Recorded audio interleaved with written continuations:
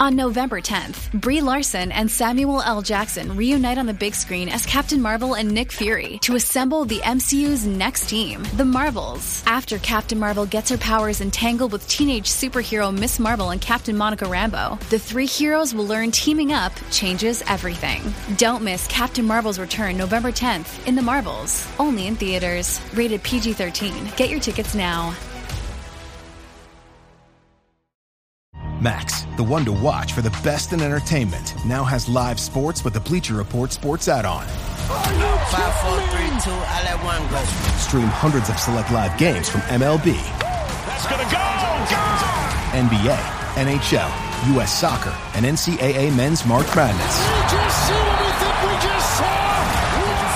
And it's all included for a limited time with any Max subscription. He got him! After the promo period, add it for $9.99 a month. Base subscription required.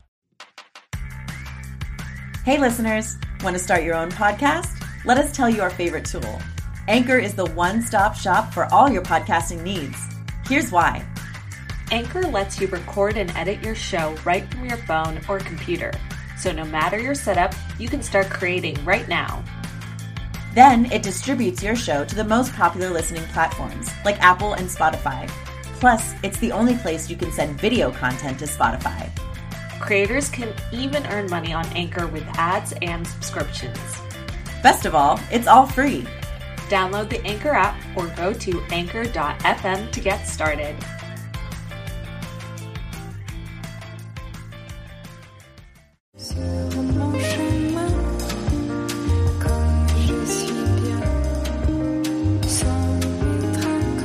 You are now listening to Femme Regard Podcast with Tessa Markle And Carolina Alvarez. Femme. Hey, listeners. Hi.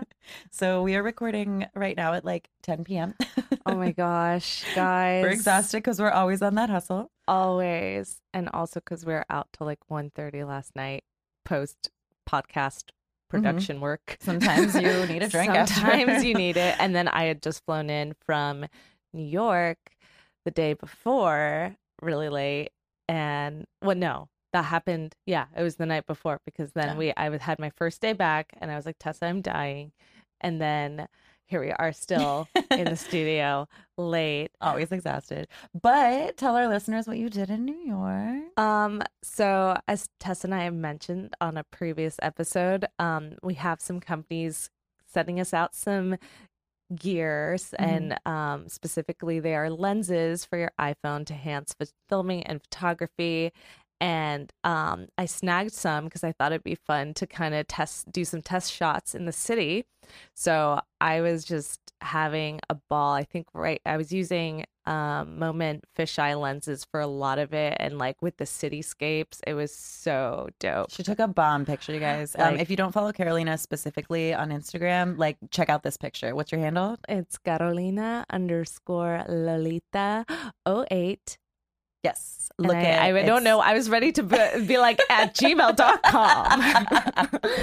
That's how you know we're old. That's how we know. I don't know. But check me out. I have some dope shots. I posted one today of Grand Central as well. But yeah, they will be doing a full review. But I just thought, what better place than New York to get inspired and taking the surroundings. Like I was literally just like walking around in my like world. I miss it. It was good. It was a fun trip. I mean, New York, like, it's such a different vibe, right? I mean, oh man, like I've been to New York several times, but I've never lived there. Like like our listeners, especially that like are from LA, live in LA all their life, like never been to New York. I love New York. Like I used to live on the Upper West Side, and by living, I was like in a crappy dorm room, but it was like I was on a high every single day. Like I'd walk outside, I'd just pinch myself. You hear the hustle and the bustle, and you walk 10 blocks in your heels or run because you're late to class.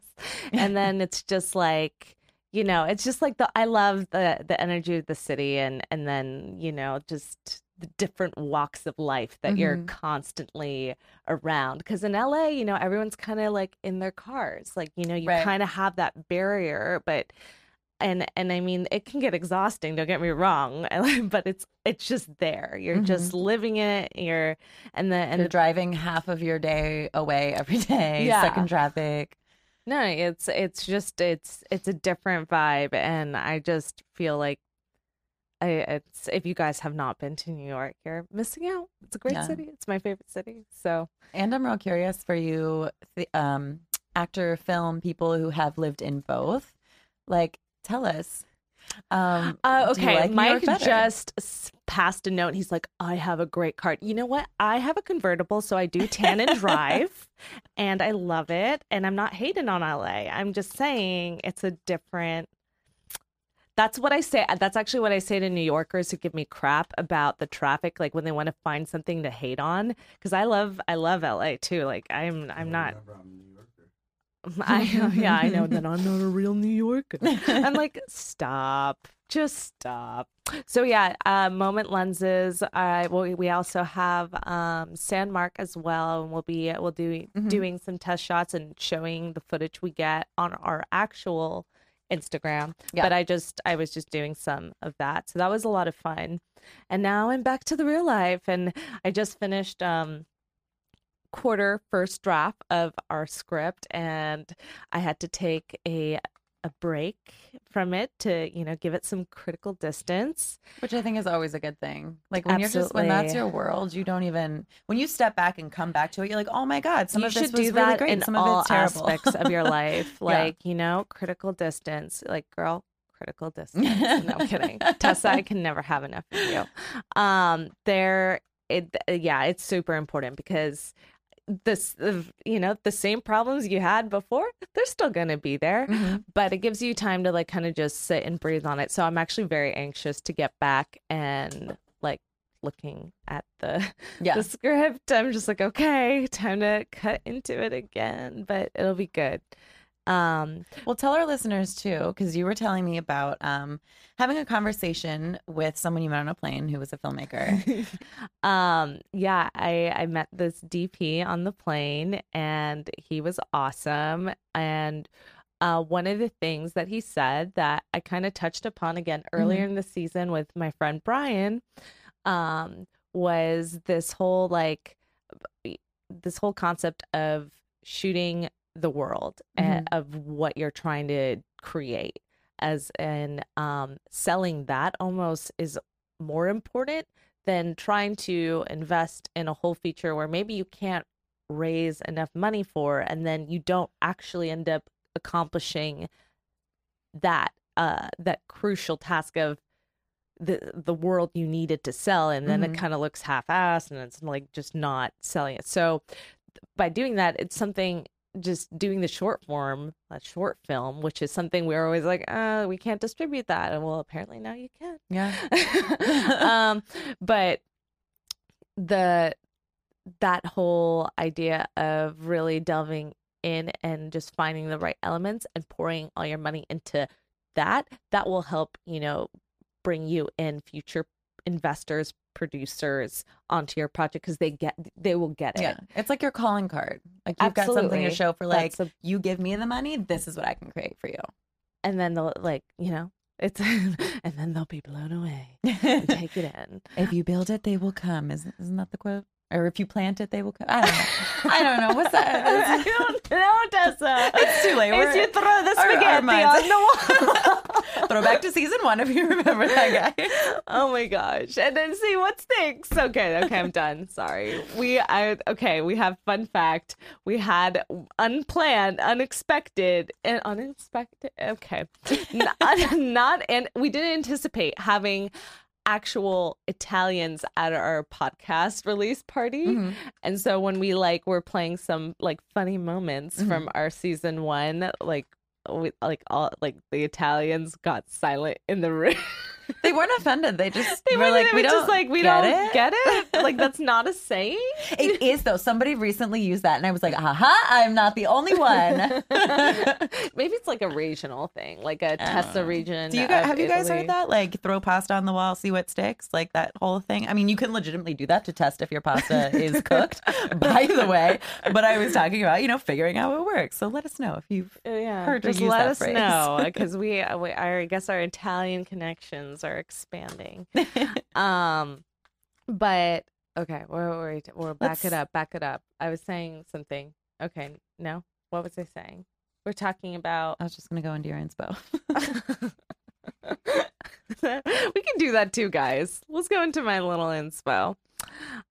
So it is a quote. I actually put on my Insta story today. So if you follow me, again, I told you what my handle was, but I like to do writing tips, and I'm always trying to find inspirational guidance or quotes to share as I go through the writing process myself. And this one's by Anne Lamott, who wrote the book Bird by Bird, which I read my freshman year of high school.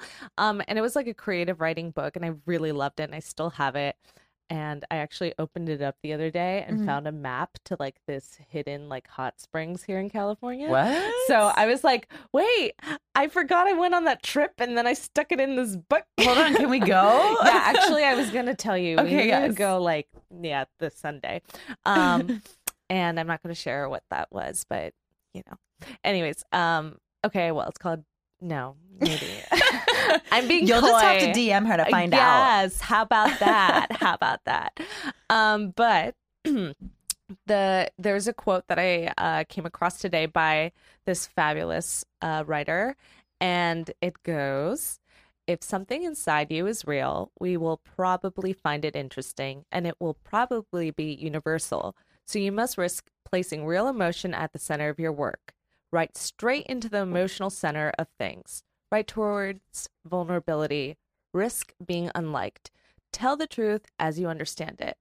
And end quote. How about that? But I just really, really love that because as we were talking about creating worlds and just delving into the genre like the noir, what's going to ultimately, that's all part of it.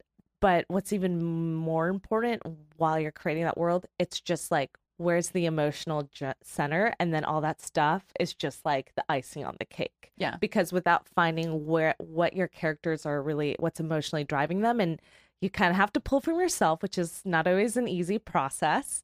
But it's truthful. And that's why you go through life. And, and it's important that if you're a writer to just share that in your writing.